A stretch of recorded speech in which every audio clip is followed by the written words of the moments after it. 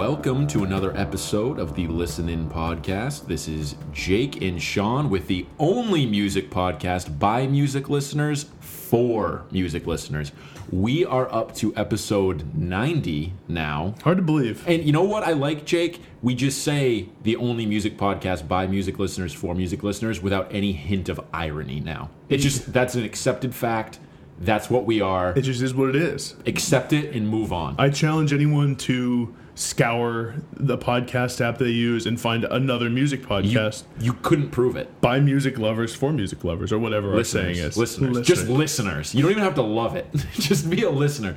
Anyways, we are up to episode 90. That's hard to believe. That's pretty good. It's actually worthy of a celebration, but since it's episode 90, we're talking music and history from 1990. So here's some albums that came out in 1990. You ready for this? Yeah, lay it on me. Fear of a Black Planet by Public Enemy. Get this album title, Sean. Okay. Just make sure you heard it right, because it's a pun and it might go over your head. Rust in Peace by Megadeth. I don't get it. Rust in Peace. Oh, okay. Like Yep. rest. Yep. Gotcha. Yep. Violator by Depeche Mode. Goo by Sonic Youth. A band that I've never fully understood. No, me neither. Bossa Nova by Pixies. You got Ritual de lo Habitual by Jane's Addiction. Yeah. Let me see if I can find like two more. Danzig came out with an album.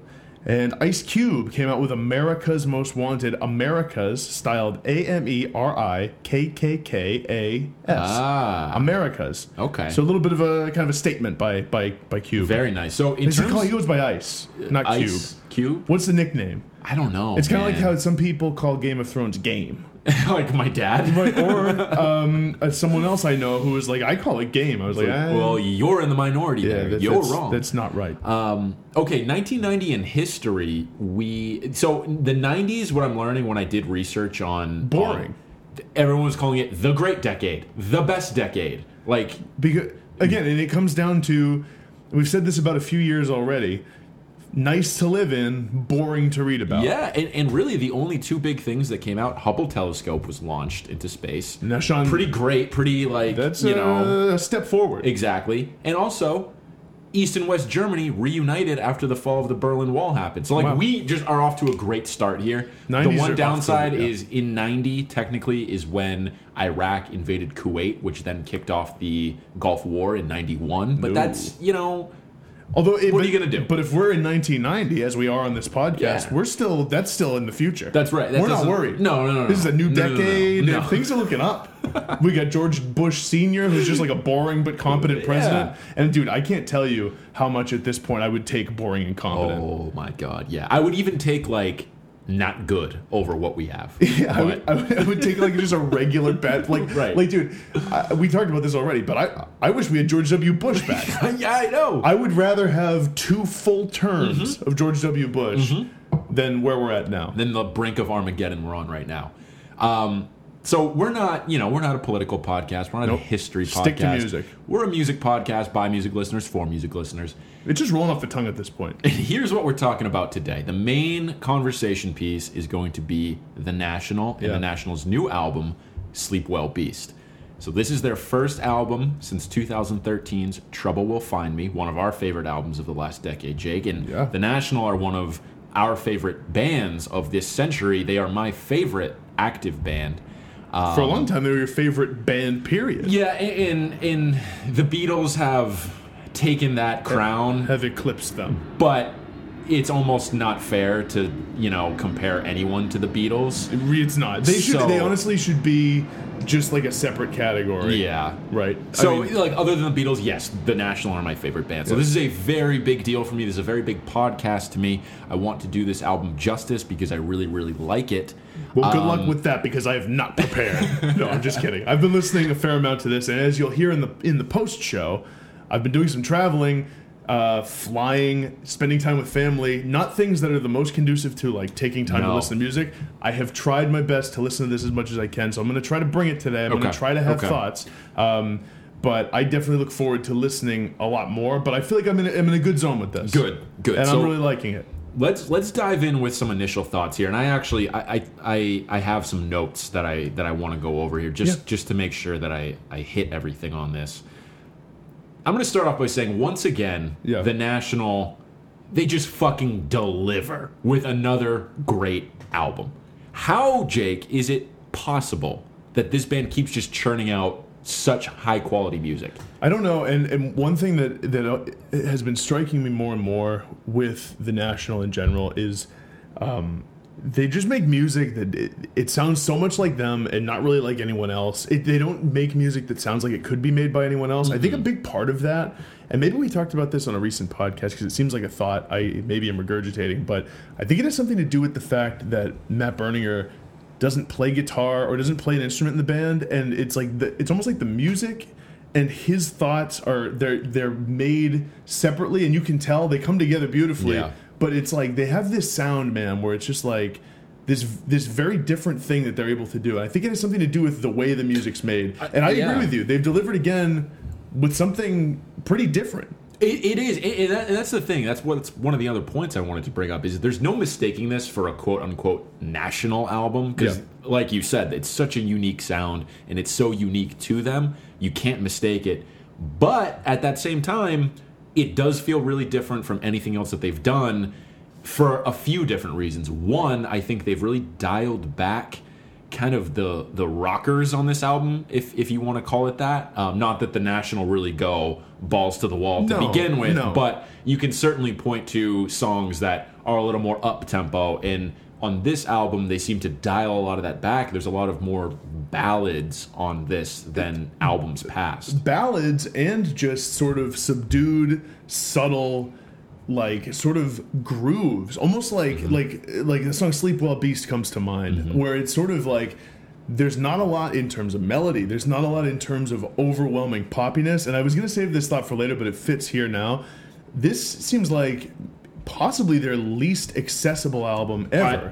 I would agree. I would say their first album, that is, I don't even think it's arguably their weakest. I just think it is their weakest. There's songs on that are just more outwardly accessible than a lot on Sleep Well Beast, even though Sleep Well Beast is of a higher quality. Because they're more recognizably songs. Yes. Like Sleep Well Beast, the song is the biggest example, but there's moments throughout the album where, like Walk It Back is kind of like this. Where Walk It Back's a great example, yep. And it's an awesome song, and it's this cool, it's more of a mood piece than anything. I think Nobody Else Will Be There is the same thing, the album opener. Yeah, right. And it's like you have kind of a vibe that the musicians of the band, the four members other than Matt Berninger, are laying down.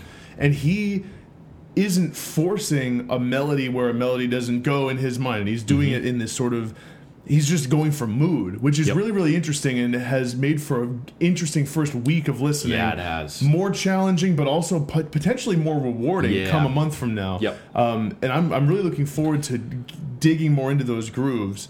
And I think that's a good transition, because one of the things that I've identified in these first few listens, or this first week of listening, is the fact that it seems like they're giving us an example of the direction that this album could have gone in, with songs like Day I Die and The System Only Dreams and Total Darkness. Those you could have slotted into really any other National album, it feels like, and it would have fit. Those are one direction they could have gone in, but then they were like, no, we're actually going to go in this completely different direction. You're going to get a taste of old National, and I feel like that's the songs that most people have gravitated towards. Absolutely, as this has come out. No surprise that they released those as singles as well. And they're two of my favorite songs on here, but I really, really like and appreciate the completely different direction they went in, and kind of that more subdued, dialed back sound that they have. It's interesting to think about how this album, I've been thinking about it as, what does this album actually say now about Trouble Will Find Me? What does this album say about that album and High Violet? Because it shows that, in my mind, they really kind of went for the fences on those albums with hooks, with production. The more I think about it, Trouble Will Find Me is like a pop record in some ways. Like, there's so many catchy songs, and like I Need My Girl is on there. That's one of their most, I think, straightforward songs. You have songs like Sea of Love, which is like unlike a sound you'd expect from the National, in that it kind of sounds like a Tom Petty song or something, or like, you know what I mean, like a more straightforward, or Gin Blossoms with the harmonica. True. And with this album, they've dialed so much of that back. They've taken out a lot of the lush instrumentation. Yeah. And it's actually interesting how much this album relies on piano. Yeah. Sparse production in terms of just like electronic noise. Sounds. Yeah, just sounds. Exactly. Yeah. In a new way that the National hasn't used before. And just again, like the limited production on this it's striking. I've heard people describe this album as having a lot of space in having room to breathe with some of these sounds that are just happening that aren't kind of buttoned up like past albums have. And I think that's a really good point and a really good takeaway. And I think that kind of lends itself to that different feeling and is one of the reasons why this album feels so different. But to your point about Trouble Will Find Me, I agree. It does feel very different from that because there's no songs like I Should Live in Salt or Don't Swallow the Cat or Demons or anything like that. But at the same time, I feel like they were almost planting the seeds of what could have ended up with songs like Heaven Faced, Slipped, Humiliation. Even I Need My Girl is one where it's like, that reminds me a lot of Guilty Party. I Need My Girl. It's pretty sparse. So you're right. There's the transitional thing here. It feels as though they've worked toward that sound that you're describing with the second list of songs you said, but like Pink Rabbits is another one. Well, there's moments on this that remind me of Pink Rabbits, and I agree with you. Where I think there are, like any album to another, there's going to be some of that transition that makes it through. I do feel like they are intentionally trying to eschew some of the older stuff they've done and go for this like new sound. Well, I think they kind of knew, like, did we really want to just run it back with the same kind of thing that we've always done? Walk it back, walk it back. Yeah. And we're probably going to reference this a couple more times, is the Celebration Rock podcast that Stephen Hyden did with Jason Green. Goes along with Traveling. Haven't listened yet. Okay. And actually kind of made an excuse for it in my head. I was like, I'm going to save this for after the podcast. Good. That way it doesn't infect my takes. One of Jason Green's points was, did I really want another National album in the same vein as a Trouble Will Find Me or High Violet? Right. And that was one of the reasons why he said he liked this one so much. Yeah. I mean, I would always take a new National album. I don't care, what they're doing. I would just want it. But it's an interesting point where there's some people out there who are probably like, you know what? I want a little something different from the National, and I think this delivers on that. Yeah, and I think what's really interesting about them is that, it's like you said, they've continued to deliver. They continue to churn out albums that are enjoyable on so many levels, really, really good, seem to get just critical acclaim across the board.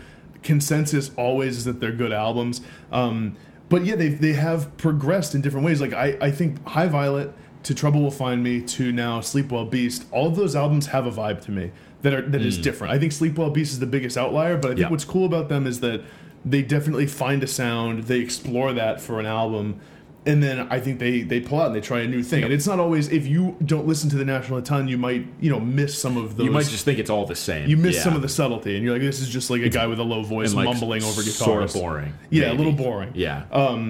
And that's the thing with this album is I think it is definitely one that will reward repeat listen after repeat listen, especially on songs like Sleep Well Beast is an example, or The Dark Side of the Gym, or Born to Beg. I think Born to Beg and Empire Line are great examples where I first started out with this album and I was like, ooh, these are fine, but maybe some of their weakest songs since Sad Songs for Dirty Lovers, and the more I've listened, I've been like, ooh, I don't know, these songs are pretty great, actually. Because what always happens with National albums, and maybe with any album, but I think with the National, it's just a richer experience, is I always find myself 10, 15, 20 listens in, finding these little things where all of a sudden I'm hooked on this song I never thought I'd be hooked on. I'm like, why am I singing like Empire Line? Yes. I'm in that mode right now. I'm at that 15 to 20 listen mark right now.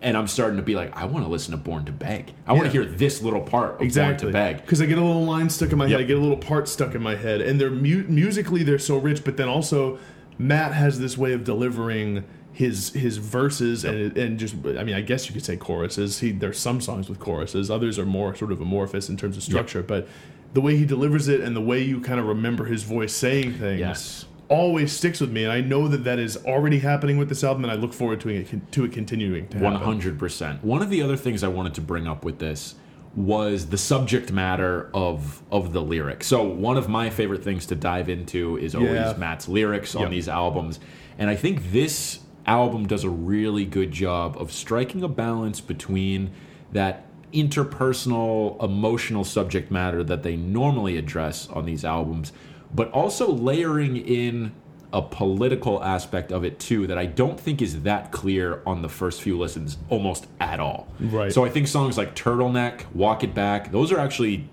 outwardly very political songs that at first you might not say they are. Right. And I think what this album also does a good job of is weaving those two things in together.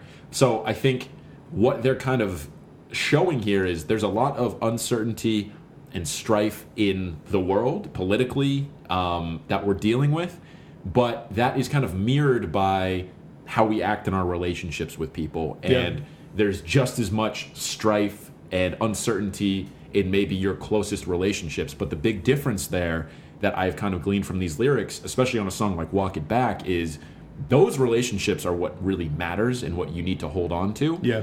Some of the more political stuff, it's there and it's going to affect you, but like focus on some of the things that matter. What I appreciate more than anything about what Matt Berninger's done with this album lyrically is how much he channels the self-doubt and sometimes loathing and resentment.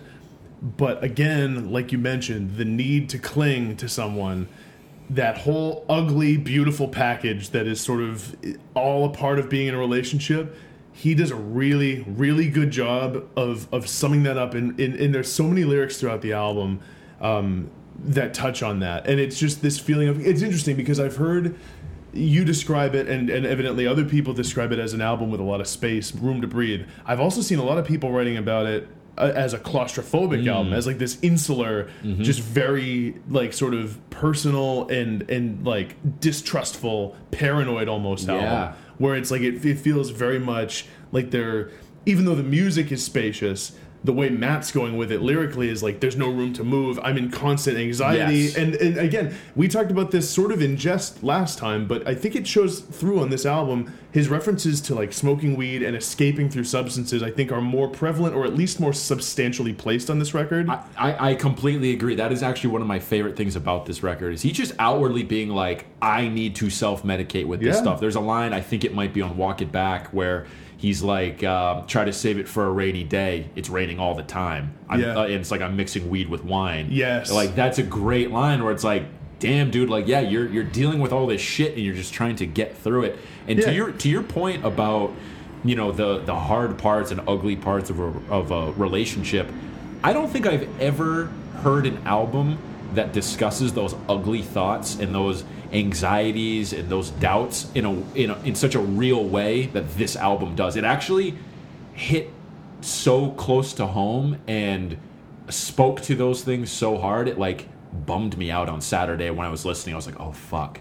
But then I was like, you know what? No, this is a normal like thing that like he is speaking to, which again with these national albums is one of my favorite things. You can pick these things that you just relate to, and it's so honest. And I think it's challenging in that way. And I think what you're saying is a really good point, because anything this honest, whether it's art or whether it's just a conversation, which sometimes this album feels like, is it's challenging. It's difficult to grapple with and really face it in yourself and acknowledge that it's part of your experience. One of the lines that sticks with me is on Nobody Else Will Be There.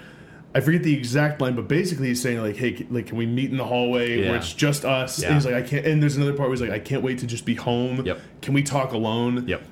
Like, dude, I relate to that so fucking much, because the idea of like when you're in a relationship with somebody and you're in public or you're doing something and you're not in a place where you can have an open conversation with one another, you can't be your true selves because you're putting on a face. You're like entertaining friends or you're entertaining family, and maybe there's something a little wrong and you can't just talk it out yet because you got to get through this fucking party, you got to get through like work or something. It's like, can we just... Like, that is one of the truest lyrics I've heard ever. Same. I know exactly what you're talking about. And there's a line on Day I Die where it's, I'm exactly like you, Valentine, just meet me outside and leave with me. Or whatever that is. It's like, it's a very similar sentiment where it's like, I don't want to be here right now. Like, I just want to leave with you. Like, get out. I totally agree. Do we want to dive into some of our favorite lyrical moments? Because I have some idea. Do we want to jump to that later? Let's because I have one that can... Yeah, let's dive into favorite moments and things like that. Because one of the ones that hits me in that vein, and I think what, again, Matt does such a good job with on this album, is he explores his own darker side a lot on this record. He doesn't let himself get away with anything. in his exploration of what's ugly and what's difficult about relationships. I think one of the best ones is the very beginning of Day I Die, when he's saying, like, I don't need you, I don't need you. And the whole thing about young mothers love me, even ghosts of girlfriends call from Cleveland, they'll meet me anytime, anywhere. That is that ugly part of your brain where you're like, hey, like, you know what, maybe I don't need you so bad. Yeah. Maybe I just could go, like, find someone else. And, and that, again, it's that whole idea of, like, this is hard right now, so I'd rather just go, like, fuck around with someone else for a while. And I think there is the underlying understanding there with Matt that's like, you know, that's not what you want to do. Exactly. Yeah, I love that line too. Honestly, for favorite lyrics and moments, I could pick out each verse and piece of Day I Die as something where I'm like, yes, I am all about that. One of the parts that I love of Day I Die is not only the drumming on it, because I think the drumming is, on this whole album, is just fantastic. Brian, I think. Devendorf Brian, is the drummer's drummer. Oh my god, like people used to say Patton Oswalt was a comics comic. This dude is clearly a drum nerd and just loves finding little polyrhythms and weird ways to play around a song. And it's, I'm not someone who always picks up on instrumentation or drumming in particular. This is like front and center every single song where I'm like, holy shit, whatever you're doing is awesome. Day I Die in particular is a song that I think the drumming on it is great. One of my favorite lyrical parts of it is, I think it's a little bit later in the song where Matt's singing, let's get high enough to see our problems. Let's get high enough to see our father's houses. Mm-hmm. Now, I don't know what let's get high enough to see our father's houses really even means. I just like that imagery and that line. And that goes along with the whole thing about what's great about his lyrics, which is that I don't know what it means specifically, but I think I know what it means. And that's really what matters with his lyrics, is they're usually just specific enough that it's like, I kind of get that. Or I get it in my own way, and that's all that really matters. And again, with this album, there's lyrics like that where I'm having that experience more than I ever have, even with their music. Yep. Because I think, and I've made no small secret, of the fact that I'm generally a melody and vibe person ahead of lyrics. I've actually tried to make more of an attempt with this album to really focus in. It's still happening where I just will go through a song and be like, okay, I'm like getting more of the vibe of this than anything, but I've been trying my best to focus more on lyrics, and I think it's really rewarded. Oh, 100%. And going back to Nobody Else Will Be There, I have a moment on there that I love. It's a little bit later on in the track where you're like, okay, I get what this track is doing. It's like this soft kind of ease you into the album thing. And then there's this part where Matt sings, hey baby, where were you back then? And it takes on this like a little bit more intensity, even though it's still very, very soft. And I love that slight like change in the sound of that song. I agree. I mean, I think that song is like in the top half of songs for me on the album. I agree, I actually think it's really, really good, and I have this tendency with first songs on albums to either love them or just think they're just an intro. And with this song, I've kind of loved it since the start. I love, in general, the way the piano sounds on this album. I mean, on this song, but my larger point is, on this album in general, do you know, because I don't, who plays piano in the National? Is it one of the Dessners? Or both? I think either one or both like plays it and will sometimes write songs on it.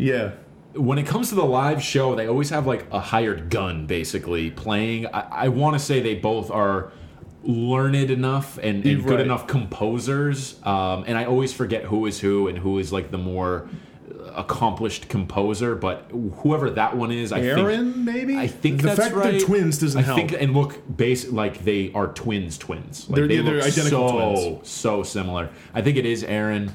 I want to say he's probably the one that plays it. Or wrote it. I feel like on this album, because again, we've talked about this before, but the way that they write songs, and Matt has explained this on like a lot of podcasts I've listened to or like YouTube videos, is like they'll send him demos, and out of that stash, he just picks ones he likes and sings over them, and they work it out from there. Matt was feeling piano this time around because there's a lot of songs where piano is front and center, and it's a real point of emphasis. And I guess it had me thinking, like, has it always been that way? I don't know that. I mean, it's in the mix a lot on albums, but is there an album that's as piano centric as this one? For the National, no. I don't think so. No, there's always that token song or two. Like Fake Empire is that classic piano. Pink Rapids. There's always songs that have that, but I don't think it's ever been as much as a vocal point as it is on this record. I want to talk about Walk It Back a little bit. I have some favorite moments on here. There's a lot of great lyrics on there, but in particular, I wanted to talk about this kind of voice that they insert towards the back half of this song. From what I understand, this is a quote attributed to Karl Rove, who the National are not the biggest fans of. Okay. And the quote, it's talking about, it says something like, people like you are still living in what we call the reality-based community. And there's this line in particular that says, we're an empire now, and when we act, we create our own reality. And there's a line towards the end of it where it's like, we're history's actors, or something like that. And I didn't totally understand what this meant, and I've heard it many times now, and I finally looked it up today and had it kind of explained.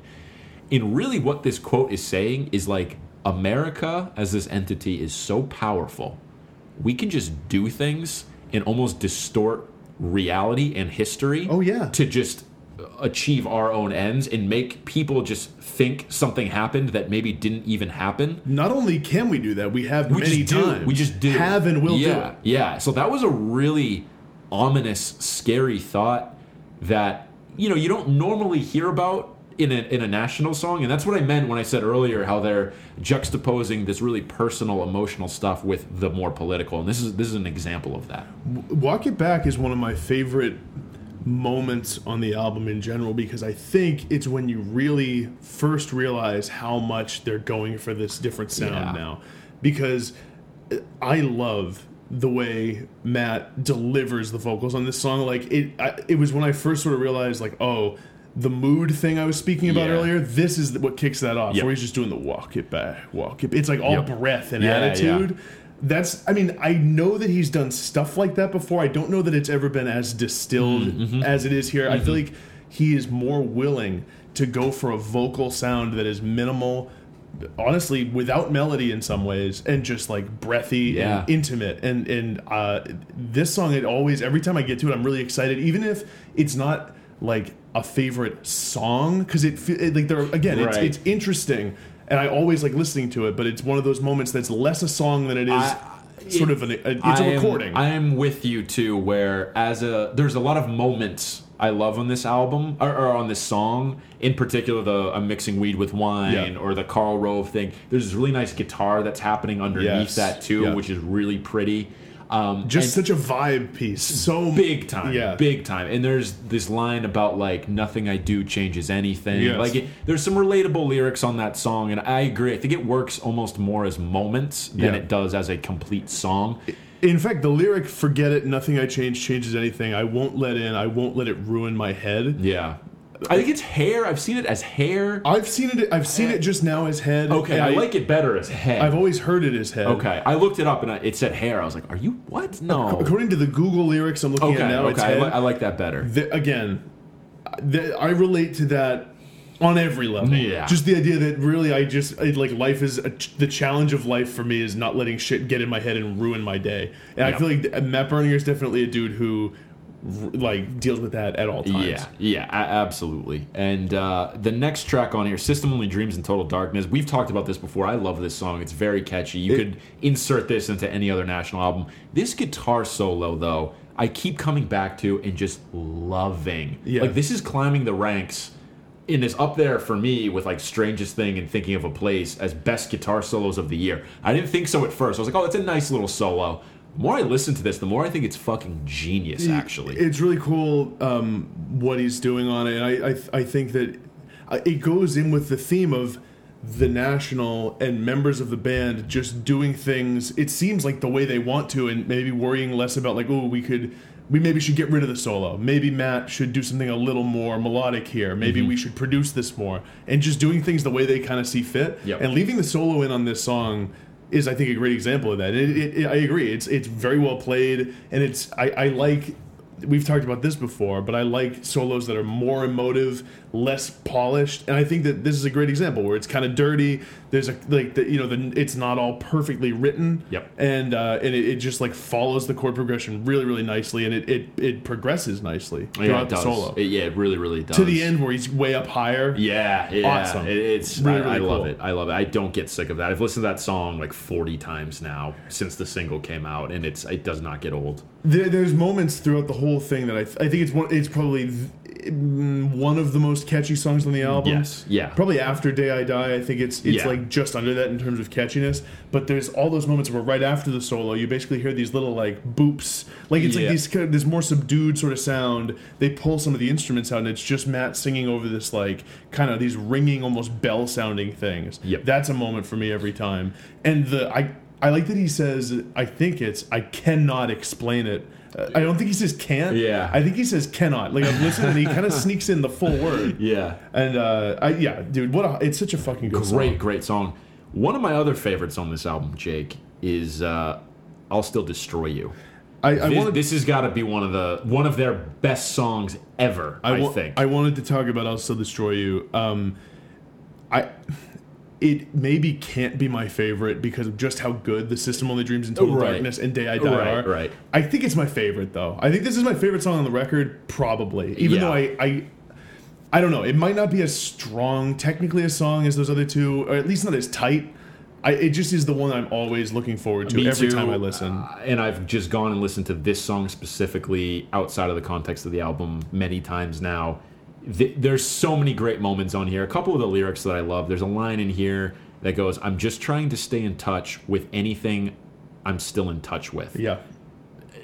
I mean, you and I both know, look, we haven't necessarily talked about it on the podcast, but just how we look at things and how we kind of deal with things, that is a line that resonates with us. Where it's just like, I just want something to be able to, like, feel. Just like, give me something to focus on, and I hope I can relate to it in some way. And then later on in the song, when it goes, "Put your head against the wall, I swear you got a little bit taller since I saw you, I'll still destroy you." Yeah.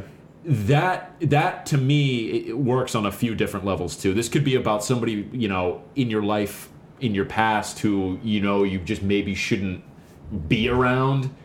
But it also works kind of looking forward, because this lyric is specifically about Matt's kid, where it's like, I'm away on tour for a long time. Yep. You look a little bit taller. All this, like, my own shit that I'm dealing with is going to end up being passed on to you and destroying you in some way. Really, really sad line. It's really sad, and it's very true. And this song, more than any, captures all these sort of emotions tied in with family. Like, I love the line, "This one's like your mother's arms when she was young and sunburned in the 80s. It lasts forever." Like, dude, that is crushing. And so the kind of little story or vignette with this is, I was listening to it, God, it was yesterday. It feels like so long ago, but yesterday morning when I was flying back, and I was in the airport, and I was with Mary Kate, and I was with my grandmother who flew with us, and she's 88 now, and she has a bad knee, so we have to push her around in a wheelchair in the airport. And I was listening to this song, and I was like, this song is all about, like, just family and how we all affect one another and what we mean to one another and how we all just kind of crush each other no matter what. And it just, dude, hit me so hard. The meaning of that, and thinking about, like, look where I am now. Like, all of a sudden I'm, at least in theory, a fucking adult who has responsibilities, and, like, these, like, now I have a relationship of my own, and I'm here visiting family, and like, we've all hurt each other in myriad ways, but we all try our best to have fun and, like, be good to each other. I feel like that's what this song's about, dude. It kills me. It absolutely is. And I think Matt talked about this on that NPR podcast, where he was talking about how this song's about, ways that you self-medicate or just get through to deal with all this different stuff. And in that line about this one's like this or that one's like this is about these little different things that you do. Maybe it's prescription medication, maybe it's certain, like, strains of weed or alcohol, and he's comparing it to all these different things, where it's like, this one's like your mother's arms, this one's like your sister's best friend. It's like these comforting things that you think about. It's like, this is what you're substituting it with now. And that's, that resonates on another level too. And like, it also in some ways captures for me the amount to which we chase nostalgia and allow past experiences to paint what we're doing now and hope what we're doing now lives up to them. 100%. Also, on top of the fact that I just love the lyrics of this song, and they really, really hit me in a deep emotional way about just the idea of loving family so much that you end up destroying them, because I think that's really true. Is just, I think that this is one of the strongest songs melodically. It has some of my favorite little moments in terms of, like, I love the part when he sings, "It's just the lights coming on." And I think it's the second time he does that or something. There's this high-pitched, like, synth or it's either a synth or it's a high human voice that's like just a single sustained high note. It reminds me of in Pink Rabbits. There's a part at the end of Pink Rabbits where there's this high sort of synth sound, and it's subtle. It's just part of the mix, but it really kills me because it's the way he sings it, and that comes in over the top, and it harmonizes with it. Yeah, dude, everything about this song. This song does remind me of Pink Rabbits in a lot of ways. That's a big part of it for me. Of why. A couple more thoughts here as we get to the end of the album. I love this line on Corinne at the liquor store, where again it kind of picks up in intensity a little bit, and Matt singing, "It wasn't so bad, I wasn't that sick, got taken by love, I wasn't that quick, foregone conclusion." I really, really like that part. That always resonates. And then I also love the line, just fell into rivers with friends on the weekends. That's just a cool way to be like, what I assume to be like, you're just kind of like getting fucked up maybe, and just like doing whatever to kind of escape from life for a little bit. So much of his lyrical content comes across, at least to me, as little vignettes. It's like a moment he captures, and he's like, that's a lyric, that'll be in a song. And those are a lot of times some of my favorite lyrics, because it's something that you can probably relate to. And I think a line like that, fell into rivers on the weekends with friends, or whatever order that's in, that's something where in his mind it's something probably very specific. But I hear that and I'm like, I think of a trip I went on with my friends to a river. And so now that song's about that to me. Right. And that's what he's so great at. It's funny because if you really want to, you can pick apart these songs and just be like, wait, is Matt just saying vague shit that sounds cool? Because if you're being really cynical about these lyrics, you'd be like, this is all bullshit. This doesn't mean anything. But it's the meaning that you attribute to it. And I guess if there's a criticism, you could say, like, he's just stringing words and phrases together that just sound interesting and cool. But ultimately, I agree that that's too cynical to take, because the way I look at it is I trust him. Like I have no doubts in my mind that Matt Berninger means what he sort of is singing. He seems like someone who actually labors after it a lot, and maybe even probably worries about it if his lyrics are any indication of where his head's at. I think he worries about this shit a lot, and he wants to try to get it out in a creative way that really matters to him and will matter to fans. Because at this point, there's no denying he's thinking about what fans will think. They've had a large fan base for years now. So that's a big thing. Quick moment for me, little musical moment. I like on what's the song? Dark Side of the Gym. Where there's this the end of the song, they modulate the key, they take it up a step. It's like the last probably minute of the song, they just take the chord progression and bump it up, and it has this cool way of I don't think they've done that a lot, where they change the entire key of the song, and it just has like, it comes across as higher, and it feels like the song has this movement to it. I think that's really cool. That song in general is interesting, and I still feel like this is weird. I look forward to it more than I like it yet. I was in a similar headspace with it. My first 10 listens to this album. I have gone on to be like, no, I just love when that song's on now. And I do love the song. It's just this thing where, like, I was always like, oh, that's a highlight. I'm excited to get to that. And when it was there, I was like, wait, I know what you mean, but I'm just all in on it now. I know what you mean. I can see that. Last thought here about the last song, Sleep Well Beast. Great song. I love that they just bring back the refrain of "I'll still destroy you." I love he's just kind of mumbling "I'll still destroy you, sleep well, beast." Like that's really cool. And I think he says "I'll still destroy you, sleep well, beast. This as well, beast," or something. Something like that. There's like another thing in there. But I like that. That song is I think that and "Walk It Back," especially "Sleep Well, Beast," is the epitome of where this album is like just vibe and just feeling. And it just totally eschewing any idea of having it be melodic, having it be poppy in any sense. And I really, really like it. And I think even more than Walk It Back, I like it more just sort of living in it and listening to it than I like it as a song. But it's really, really cool. So I wanted to ask you, where does this fit in with the rest of their discography in terms of how good it is? Is it too soon to tell, or do you have a clear ranking of how this would go right now? So the answer is it's definitely too soon to tell, but that's no fun. It's more fun to speculate, and so we will. And I think it's going to go down, and it already is starting to go down as one of their best albums. I do get the sense it will never be my favorite National album. But I think it's one that might be more rewarding than some others with repeat listens and with increased context and more time. and more time to just sort of live with it and experience it in different places with different people. Yeah. In different situations. It's just one that already is so rewarding lyrically. What I love about it is it's an album where I think they've taken a step creatively, which you could argue it didn't seem was possible for them because they've already done so much. They've already given so much on records. I think it's going to, when people are ranking their discography years down the line, it's going to be one that it's tough, man, because it's so consistent. I know. Do you have a feeling that this might be regarded more highly than Trouble Will Find Me? I think it will. Down the line? I think it will. The sense and here's the thing. It's still too early for me to say definitively where it's going to go. I don't think it's going to end up being on the High Violet or Alligator level. See, but that's tough, though, because some people are not nearly as high on High Violet as we are. I know. It's true. It's true. I'm talking just for me. I think eventually this could maybe be ahead of Trouble Will Find Me. Yeah. And I could see in the general national consensus, it maybe could be above Trouble Will Find Me. Some people might even put it ahead of High Violet because, like you said, they're maybe not as high as we are on it. But I think it's probably going to be in that 4 to 5 range of their best albums, which is still a great classic album. It says a lot. I mean, I already know, for example, in terms of just general consensus or what the public thinks about the ranking of national albums, it just feels like at this point it's written in stone. People are going to say Boxer's the best. Yeah.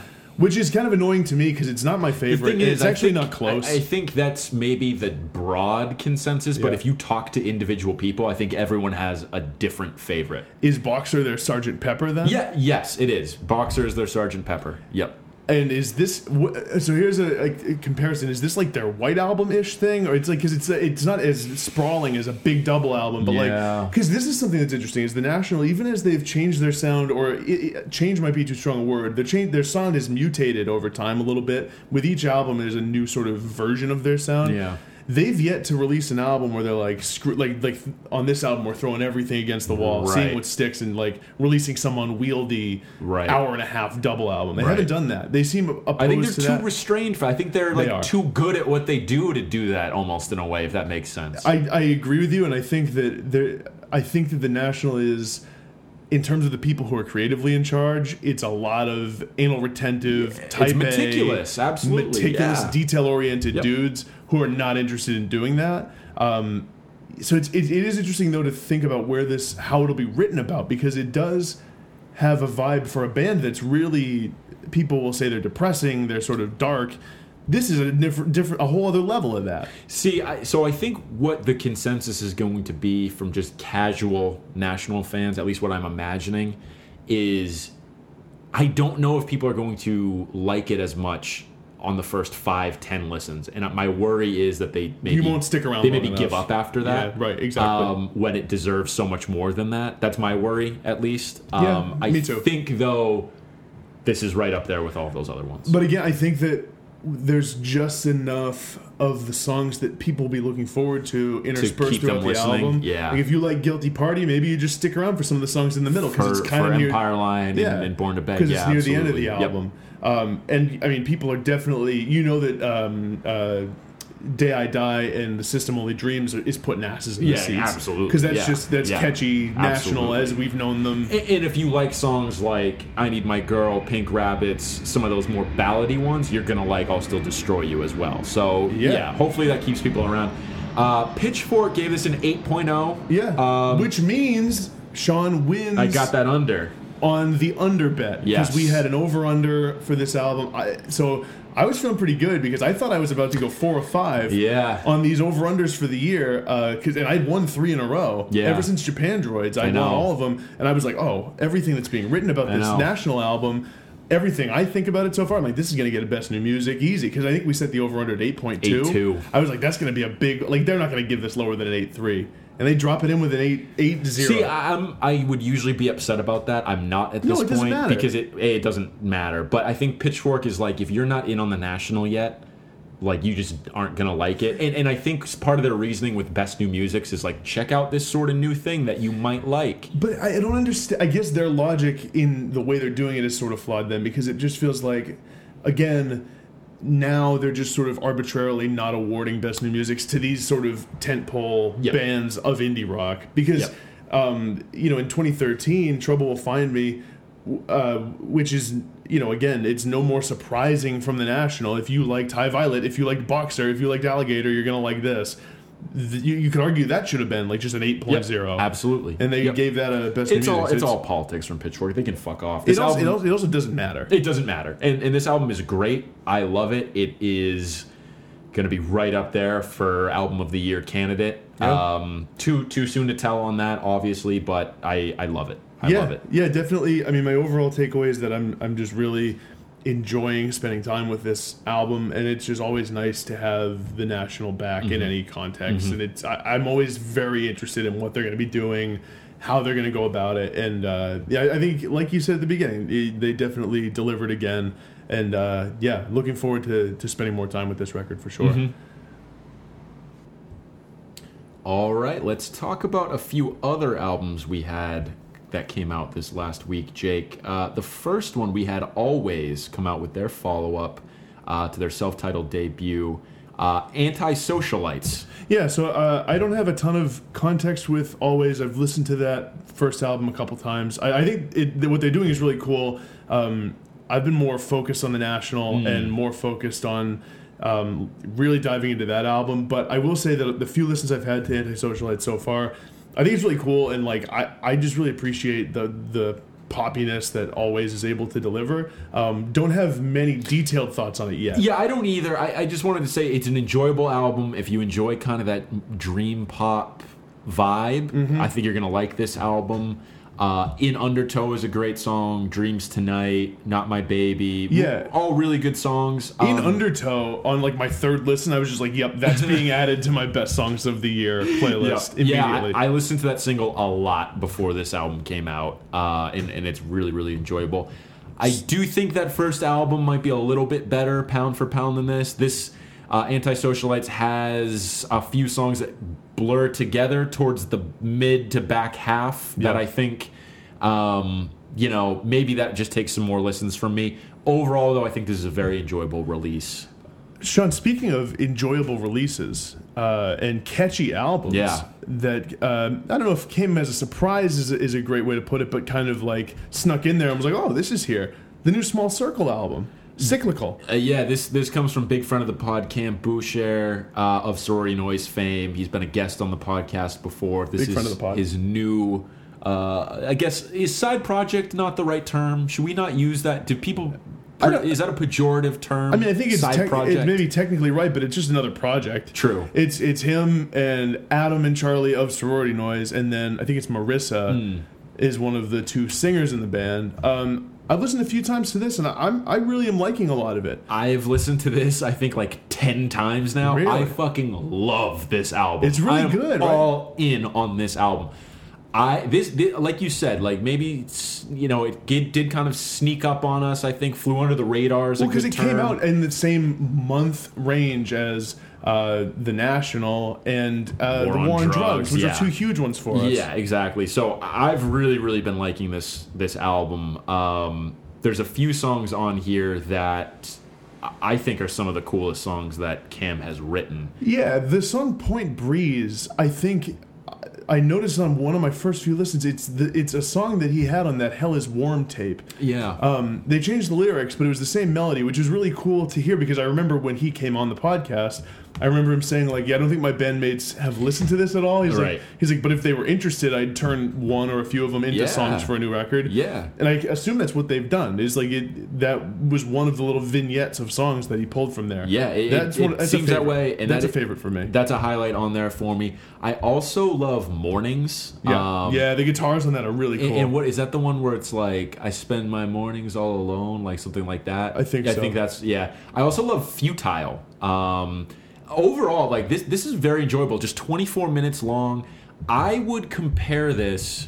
I think I texted you the day it came out. I was like, "Hey, I'm getting a Death Cab for Cutie vibe from this." Totally. And that is certainly what I have felt as I've continued to listen. It's less of that kind of pop punk sound that Sorority Noise might bring, and is more of like just an indie rock sound from this album. It's way less aggressive. There's a little bit in one song, I'm forgetting which one, of background screaming. But again, like you said, it is more on the catchy side of just indie rock. I wouldn't even call this emo or punk at all. No. Which is really cool. I think it's interesting that I like that Cam is willing to write songs, for a different sound entirely, and sort of not be so tied to genre or conventions like that. So yeah, I'm really enjoying this so far. And I'm excited to see what this means for him in terms of what else Small Circle does, and in terms of maybe how this influences future Sorority Noise albums or projects as well. So. It definitely, because I mean, even Sorority Noise's sound has mutated through time. Because absolutely. If you listen to their first record,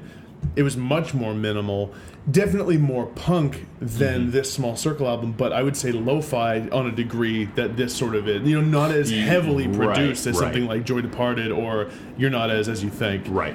Which I think have a lot of production value. A lot of planes tonight going by. My apartment is over a flight path. That's right. People forget that. So you, Mr. Traveler, should know that. Well, I'm not blaming you for the planes. And I'm well aware of Manchester's flight paths. You know what it is, too, is like these planes are always there. It's just that my air conditioner is now out of this window, so it's a lot more noticeable. Yeah, I've opened it because we're having unseasonable warmth. It's hot. It's a little humid. It's hot.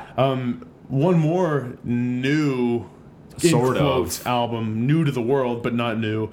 Neil Young album, Hitchhiker, came out. This, I think, was originally recorded in 76? 75, 76, something like that. 74, one of those years.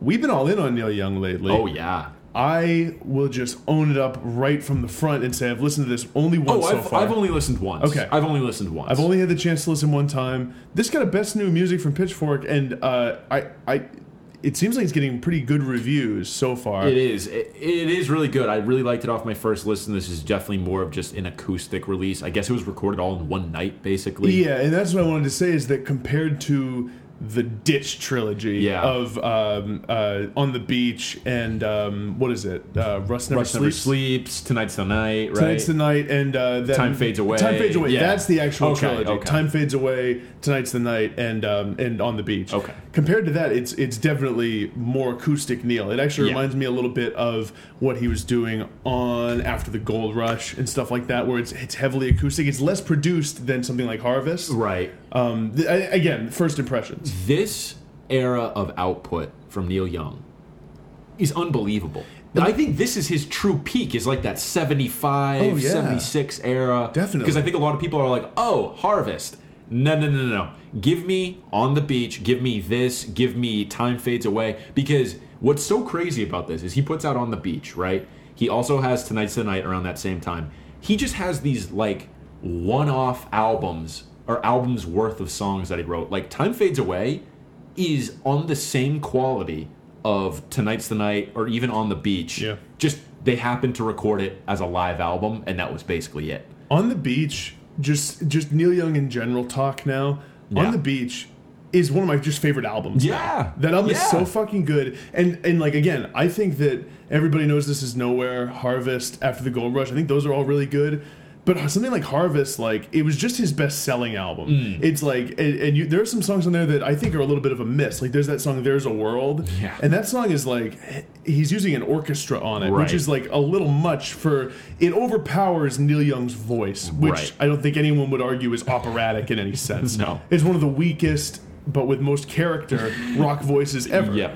And so, like, there's some humorously produced and arranged songs on Harvest. And I think that by that mid to late 70s Ditch trilogy, Neil had totally bought into. He's like, all right, now the sound is just like aggressive, just distorted guitars and mood, and just like, I'm gonna own the depression a little bit. And that's what I mean about this. I think the most interesting takeaway from Hitchhiker isn't necessarily the songs, maybe, but more of the era of output that this came from and the story behind it and how he recorded it in just like one night. And it was just this like peak creative point for him. And the idea that there's still stuff becoming unearthed now. From that gold mine era. Because that's the story of Neil Young from that era. Like, On the Beach was not released. It was released and then... Went on a print. You couldn't get a hold of it. Exactly. Yeah. And that's the story of, like, all those albums. Tonight's the Night was put out 2 years after it was actually recorded. Yep. And, like, now Hitchhiker is coming out years later. I think Time Fades Away is a similar story where it's like, you couldn't get that either for a while. I don't know, but it's so interesting, this era of output. Also, the other day, again, traveling with family, I was put in charge for one day of just the music. Oh, yeah. And so I just played all of On the Beach because I was like, I know that this is a crowd where, like, they're my mom and my stepdad. I was like, they will just listen to Neil Young. They'll be fine with that. And so, but for some reason, for the first time, a lyric from the song On the Beach really hit me. The song where he says, "Though my problems are meaningless, that don't make them go away." Yeah, I was like, shit, man. Yep. Like, I really relate to that. Yep. And I think the National does too. Yes. Yep. Yeah, that's the thesis statement for this National album. It's like, well, we don't really have real problems. But and you know, it doesn't fix my head. Going back quickly to the National and that Celebration Rock podcast, Jason Green and Hayden are talking about how the Nationals sing about very, you know, upper middle class problems about, like, being at dinner parties you don't want to be at anymore and things like that, and like sneaking weed after your kids go to sleep and stuff like that. And it's like, yeah, you're right. It's like maybe not the most, life-changing stuff, but I think to a certain audience it resonates big time. Right, and like we're right in that wheelhouse. We're right in that group of people who are like, yeah, I get that. Yeah. I get, like, I don't have real problems. My life's actually easy. Right. But I have the as we've called it before, autoimmune disease of the brain, where my brain is just attacking non-pathogens. Yep, exactly. And making problems where there are none. I basically have allergies of the brain. Yeah, we are in lockstep there. So we wanted to do a show and tell segment. Yeah, show and tell preview, yeah. Or not preview, Sean, because here's what's happening. We'll see. We will see. So Sean, Mary-Kate, and I are going to New York City this weekend. Big Apple, the locals call it. We've planned a trip because we are, in theory, going to see Paul McCartney at Madison Square Garden. I say in theory because I purchased these tickets as a less expensive alternative to the $300 to $400 per ticket price that was being listed on, real ticket websites. God. We used the ticket service Online City Tickets, which, honestly, now that I'm listening to it, sounds like a phishing scam. It does. It sounds fake. Basically, I don't know if we've told this story on the podcast, but I bought these tickets. They weren't cheap. They're like $90 each or something like that, or maybe probably more. $200 each, something crazy amount. Like a lot, like $150 or something. It's more than our hotel cost. Our hotel costs like $90 a person. Right. The tickets cost like $130, $140 a person. Because we're going to see Paul McCartney in Madison Square Garden. It's fucking expensive. Yeah. And so I buy these tickets. I'm like, okay, good. And we have them. They're there. I printed them out. Right. The problem is I did some research after on this Online City Tickets company, and they have I should say a spotty history with the Better Business Bureau. God damn it. It seems that they have a history of selling tickets that have been already sold to people in the past, like happened to you at Newport last year. So there's a real risk that we will just spend a night in the city for no reason.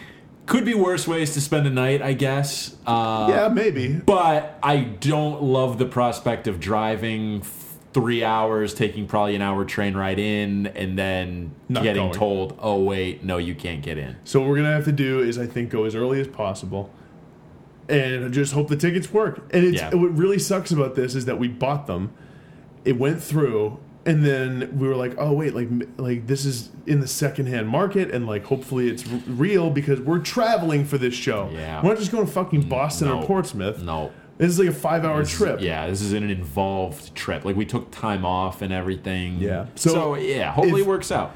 If it goes down that we don't get to see Paul McCartney in New York City, I'll own up to the fact that it's probably my bad for finding these tickets. It's going to be fine. Or it won't. Or what we could do, I'm sure there's going to be somebody scalping outside where we could maybe pay through the ass for tickets while we're there. Like we already did. But when I emailed this company twice and had kind of an email thread with them because I was worried a few months ago, they did guarantee our money will be refunded if these aren't real tickets. So we can put that towards scalped tickets potentially. So we'll see. And it seems like they're trying to put a better face on their company. I honestly think this is going to be okay. All we need to do is get there early enough. What time does the show start? I don't remember. Okay, well, probably 7, 8. 7 or 8. We're going to get there as soon as doors open. We're going to get our tickets scanned, and we're going to get in. We're going to be fine, and that's it. And again, my mind is just like, you bought these, Jake, so for that reason, it won't be fine, and you are going to be the scapegoat. No one's gonna think that way or do that to you except for me and Mary Kate. Yeah, right. My best friend and my girlfriend, just on a trip, really hoping the most important non-family members in your life. Just hoping I really hope Jake came through for us here, and I think we're just not gonna go. We'll see. We're gonna be fine. All right, we're gonna be fine. So listeners, say a prayer, send positive thought, whatever your fucking thing is. Whatever it is, I don't believe in it, but do it for us. Do it for us. Please. Because we got to see Paul. We got to see him. And we got to talk about it next week. Yeah, because I'm hopeful that when we see Paul, I'm going to think positive now. We'll have a lot to talk about. Because I've heard he's one of the best live performers of all time. I agree. I think we will have a lot to talk about. We will be inside Madison Square. We're going to see him. And that's that. Big time fingers crossed. New segment called Fingers Crossed. All right, we'll talk to you next week, listeners. Thanks, everybody.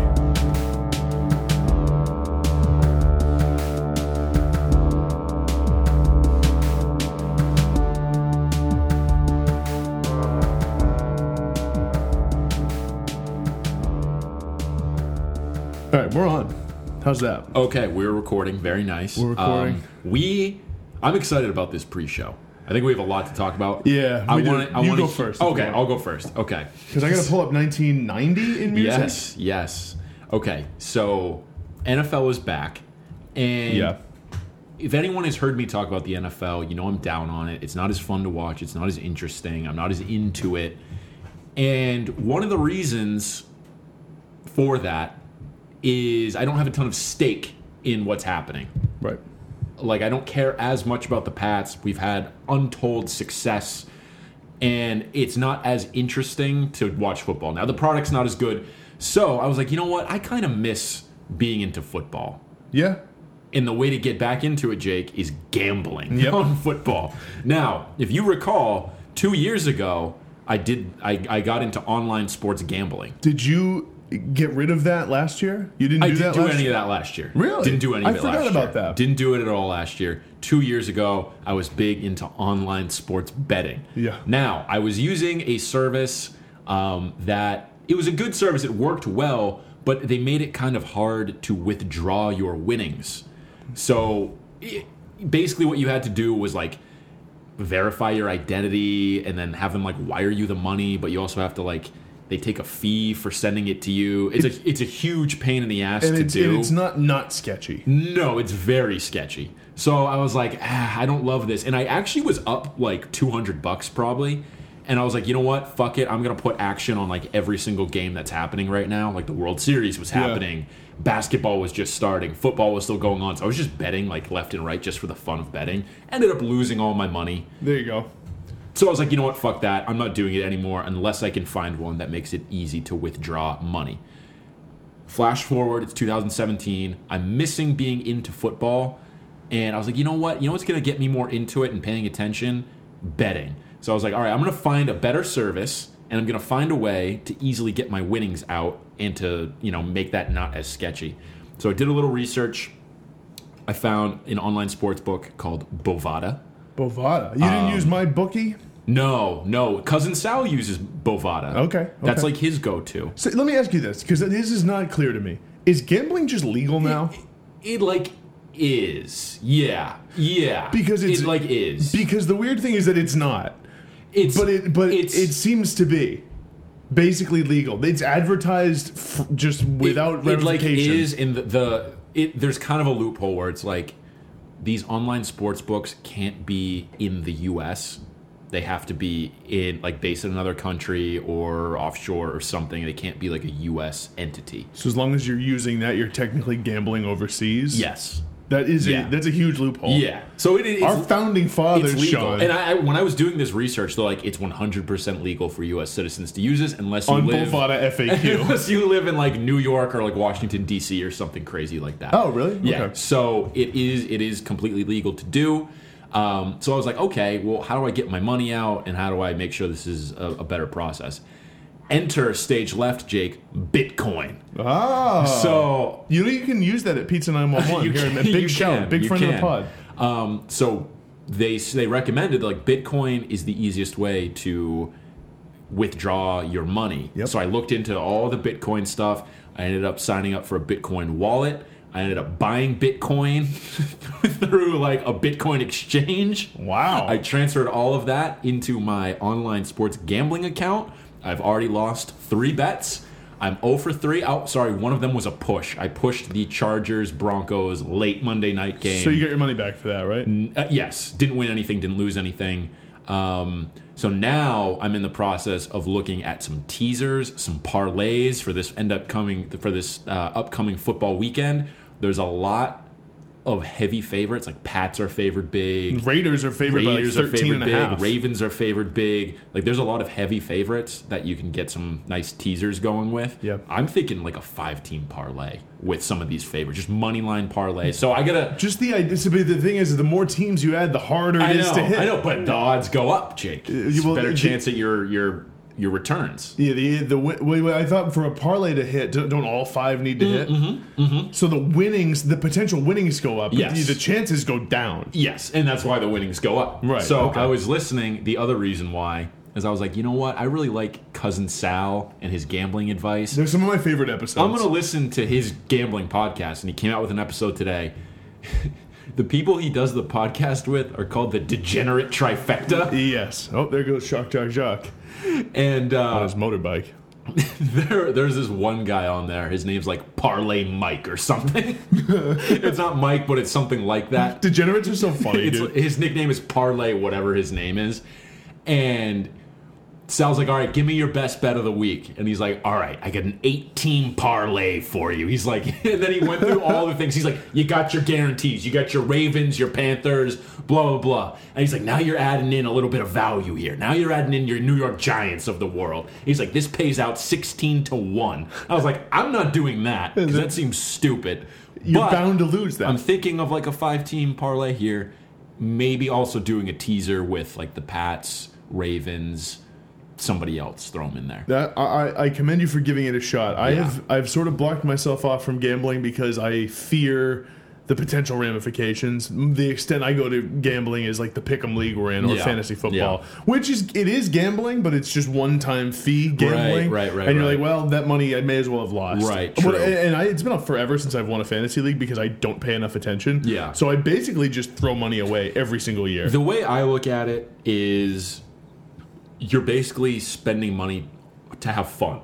Like you're don't look at it as like, oh, I'm trying to like actually win. It's more of like, this is going to enhance your enjoyment and interest in the games, which is really that was my first goal. That's why I did this, because I was watching the games on Sunday and I was like, I don't care about this garbage Seahawks-Packers game. And I actually didn't get to watch any football this weekend because I was traveling, which we'll get to. Right. But I heard it was poor quality shit. It wasn't good this week. So I signed up for a free trial of Sling TV so I could get Red Zone. Yeah. And Red Zone is still really good. Do you get Scott Hansen Red Zone? Yes. That's what I'm used to. Yes, Scott Hansen Red Zone. The way he talks is awesome. It's great. He enunciates. Sister Mary Whalen, big shout, big friend of the pod. She would love Scott Hansen. Yeah. Because he really enunciates everything. And now we'll go to the quad box and take a look at the Patriots, who are playing the Ravens at, what would it be? Like Qualcomm Stadium. Yeah. It's not. It's not where they're playing. At Gillette Stadium. We got Tom Brady knocking on the door. He's like every We're live to Gillette. Yeah. We're live to Gillette Stadium where Tom Brady just threw his 3rd touchdown pass of the day. It's pretty accurate. Red Zone still is good. Once you hit that 4 o'clock window, though, where there's only like 3 games going on, and it's what you would assume is a great game, Seahawks-Packers, really boring. Yeah. Really, really boring. Also, really quick thought about football. I agree that the quality seems down. I didn't watch that much this week. People are overreacting to the Patriots' loss, right? They have to be, right? It seems like they are. Like Bill Simmons was saying this week that he seems all worried. It's like, dude, how are you still falling into this trap? We've been here so many times. Like, I'm kind of happy they lost that game. And I do agree with this point where it's like eventually this will happen and they just won't like turn it around. I get that. Yeah. But I'm not worried. Like they just won a fucking Super Bowl. And the other point is like, it's not even what if they suck this year? Because if they do, like, oh well. The thing is like, why not give them the benefit of the doubt 1 year off winning their second Super Bowl in 3? I know, seriously. Like, come on. Yeah, it's fine. I think they're going to win this weekend. I do have it in the back of my head, though, that I'm going to put them into a bunch of parlays and teasers and everything, and they're going to be the team that fucks me over, though. Yeah, right. So I'm thinking, like, grow to resent them. Maybe do them, put them in a parlay. Maybe don't bet the Pats. And then, maybe, like, do one set of bets with the Pats, another that doesn't, so if they fuck me, it won't be everything, so... betting sounds fun, man. It's really fun. It's very fun. Invigorating. If you want to... put a little action on some games this weekend, Jake. We can go in together. We can go in together. Maybe we talk after offline, and we'll talk about what I'm thinking of for teasers. This is just, and maybe we go in on the teaser together. This is devil on my shoulder, Sean. And I'm kind of doing it, so like I'm not the only like piece of shit who's doing it. Just spinning his devil tail. Like, listen, Jake, we're gonna win big this weekend, Jake. This Patriots Saints parlay with Ravens Browns is a can't lose. Would that just be a teaser? Probably isn't a can't lose. You could parlay or tease it. Teasing. What's the difference again? Teasing is you knock the lines down, right? You or one way or another. You are basically buying points against the spread to bring it down. So like Pats are minus 6.5. Ravens are like minus 9 or something like that. And so on a 6-point tease, you'd bring it down. They only have to win by 1. So they just have to win, basically. Seems like an easy bet. The other way you could do that though is just do a money line parlay where it's like they just have to win anyways. Your odds probably wouldn't be as good though.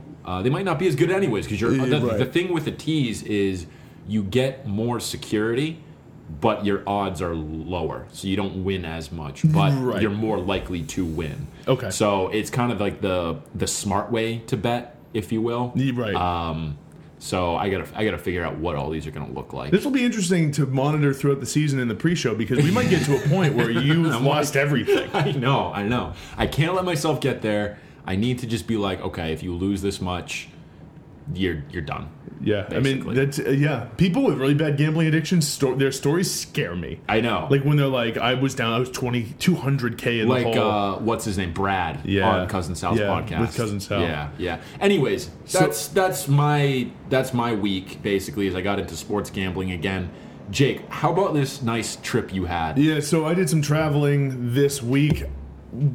So I flew for the first time in a couple of years, which was fun, I guess. I'm sort of there's a novelty to it, and then you're like, oh wait, this sort of sucks. Yeah, there's a novelty to it. Like it's pretty cool for a little while, and then I always am like constantly worried about this plane could crash, and this could be involved in some sort of terrorist plot. Even though the odds are astronomically low, right? It doesn't stop me from just worrying at all times. Right. So that happened. So basically, what I wanted to talk about was the having to wake up really, really early flying. So for context, listeners, Sean and I and other friends went to a wedding for one of our friends over the weekend on Saturday night. I flew out of Manchester to eventually end up in Phoenix Sunday morning. My flight was at 6, and they tell you to be at the airport 2 hours early in case anything, just to get through security and everything.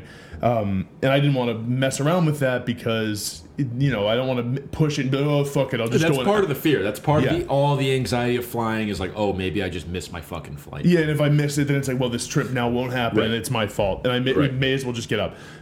So, long story short, Mary-Kate and I, big friend of the pod, we ended up flying out. We woke up at 3:30 after going to bed at 1:30. So, like, your whole process in flight and everything was basically also just Saturday night. Basically the same night as the wedding. Yeah, may as well have been. I was like really exhausted, and I thought this was funny.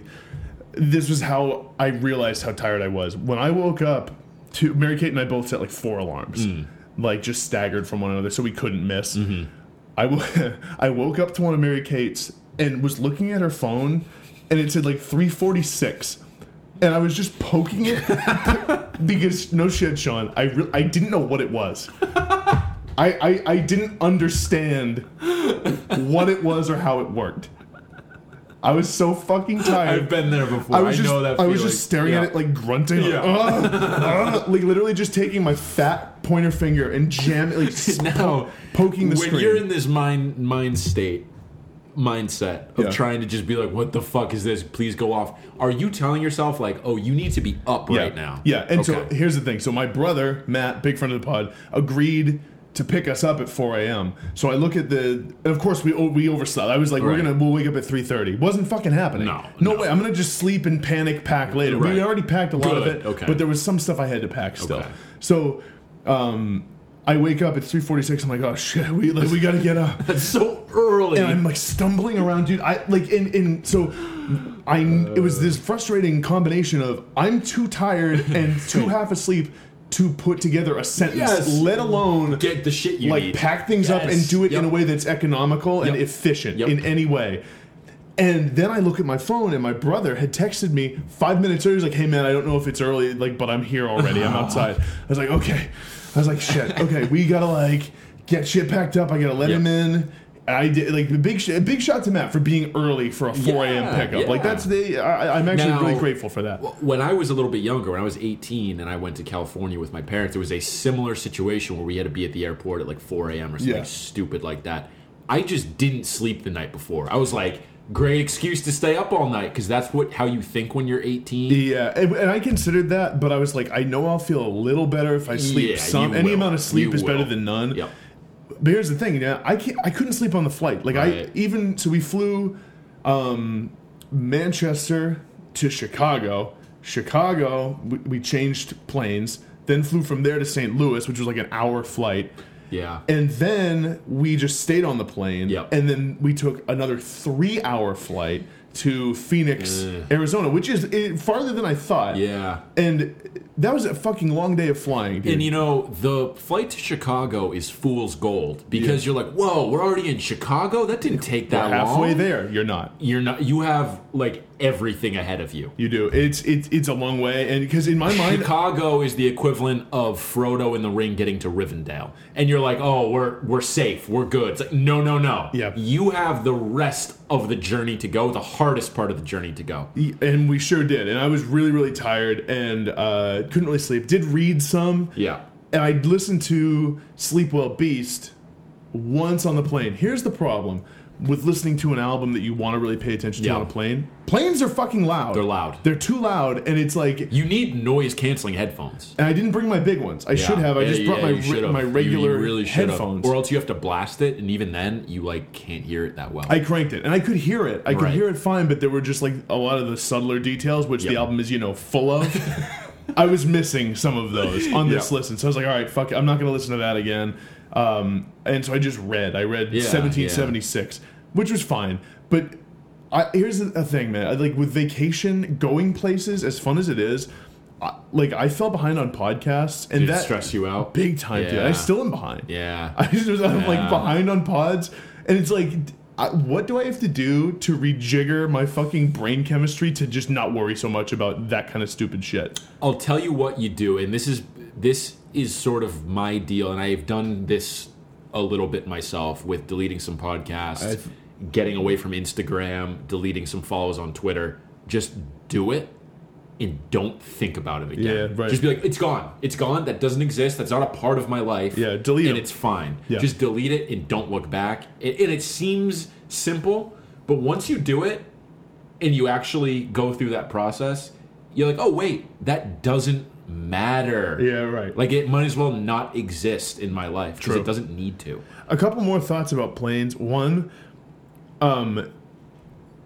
is everyone on a plane before it takes off putting on kind of a face of not worrying at all about your safety? 1,000% yes. Because everything about the experience... Well, no, not everybody, because there are people who I think just fly very often. Yeah, they don't care. It's second nature to them. They don't think about it. Fine.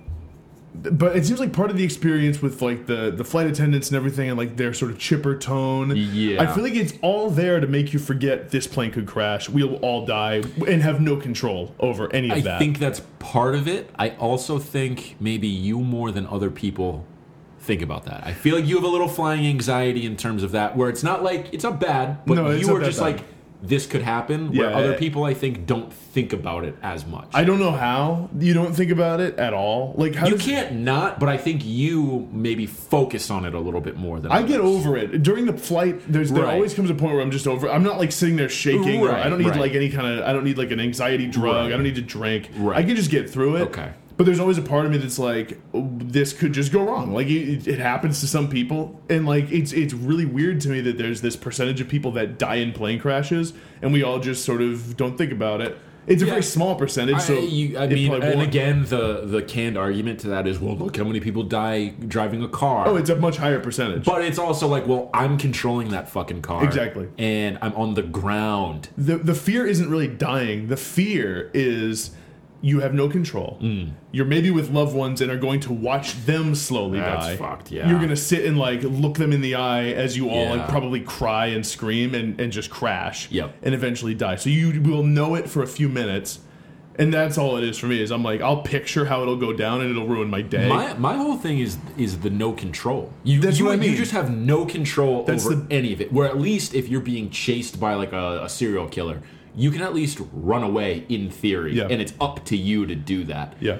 Planes, it's like, oh, I'm trusting this jerk-off pilot? Like, okay, what credentials does he have? Yeah, exactly. And like, in seeing the movie, what was it, Flight with Denzel, where he's like blowing rails before he takes people on a flight, that freaks me out a little bit. Here's the other two things. One, it is absolutely staggering how long it takes people to grab one bag and walk. Unbelievable. Unfucking believable. I am so with you. I have never hated people more than just being on a plane, like waiting for them to cue themselves out. And it's one fucking guy just trying to get his bag out. It's like, do you not realize you have a plane of people who want to get out of here that you're holding up? It's unbelievable how long it takes, and everyone is antsy. And what I hate is I wish people would just chill the fuck out and stay seated. I know. Oh, don't get me started on that. Just stay seated until it's your row's turn. God. You're not getting out any faster. People jump up. They try to work their way one row trying further to position up. themselves. Yeah, dude, you're not gonna cut me. No, I'm gonna get my bag and I'm gonna fucking walk off before you because I was one row in front of you. Right. How about you just sit and have some fucking respect for the rules? Right. I agree. And I'm a guy who sits to like the last possible second just to prove a point. Me too. Even though when people are queuing out ahead of me, I'm like, I should probably like stand up and get ready. I stay seated another 30 seconds just to be like, no, guys, we don't need to yet. You know where else I always felt there was a pressure with that is church. Yes. I was going to go there with the going up to get the Eucharist. Yep. I was always like, no, guys, stay kneeling until it's our row's turn to get up. And some kids would be antsy and they'd stand early. Now, as a kid who went every Sunday, this was something I loved looking out for. I was like, who are the people who are standing up way too early? There would be people who would stand up 3 rows early. 3 rows ahead of them were still queuing out, and they'd be popping up like, our turn. We're coming up. That's the people on the plane. Yeah. And it's like someone who gets up, and they're opening the overhead already, even though you're in like the 16th row. Yep. It's like, dude, do you not even realize it's going to take 35 fucking minutes for these people in front of us to go? How about you just sit for a sec? I forget what the other thing was. It's really just about how long it takes to just do all that shit. Yeah. About like, you sit down, there's a whole like you can't, the time you see on your ticket is like, it may as well not matter because, like, for example, on the way back, we landed in Baltimore. We got there at, like, 2:15. Our flight was at 3:35. And I was like, okay, we can get something to eat. No, you can't. You can't really. No. You can't really. No. Because Mimi was there, and she's a pre-board. So she's 88. She just turned 88, and her knee really bothers her. So in airports, she takes a wheelchair, and we'll pre-board her, which is actually awesome because you get a really good seat. But the problem with it is if your flight leaves at 3:35, you're boarding at 3:05. Yep. And you're like, I'm like, we went up and tried to get Chipotle. And of course the line was out the fucking door. Forget it. You got to go to McDonald's and maybe get French fries. So I went and picked Mimi up a McChicken and a Diet Coke, brought it back to her, went back up. Mary Kate is still like 90th in line at Chipotle. Yeah. And I'm like, oh shit, we have like 15 minutes. Like, are we gonna? I thought we planned this out fine. We get to the front of the line at Chipotle, and we're like, can we have this sofritas? Like, we're out. Oh, I'm like, no. Okay. I'm like, all right, can we just get like the veggies? Like, that's gonna be like 10 minutes. Oh, no. And they had the bowls started, and we were like, all right, like, we just can't get this. So, like, they already had rice and beans in it, and we're like, we're not. Like, we're leaving. You did not have good luck with fucking airport eateries. No. I mean, we did have good luck in that the flights were all on time. Yeah. In fact, most of them were early, and they were all smooth flights. Yeah. And nothing really bad happened at all. That's good. That's good. But, dude, like, traveling is... it's a lot of stress. It's no bargain. It's exhausting. Yeah.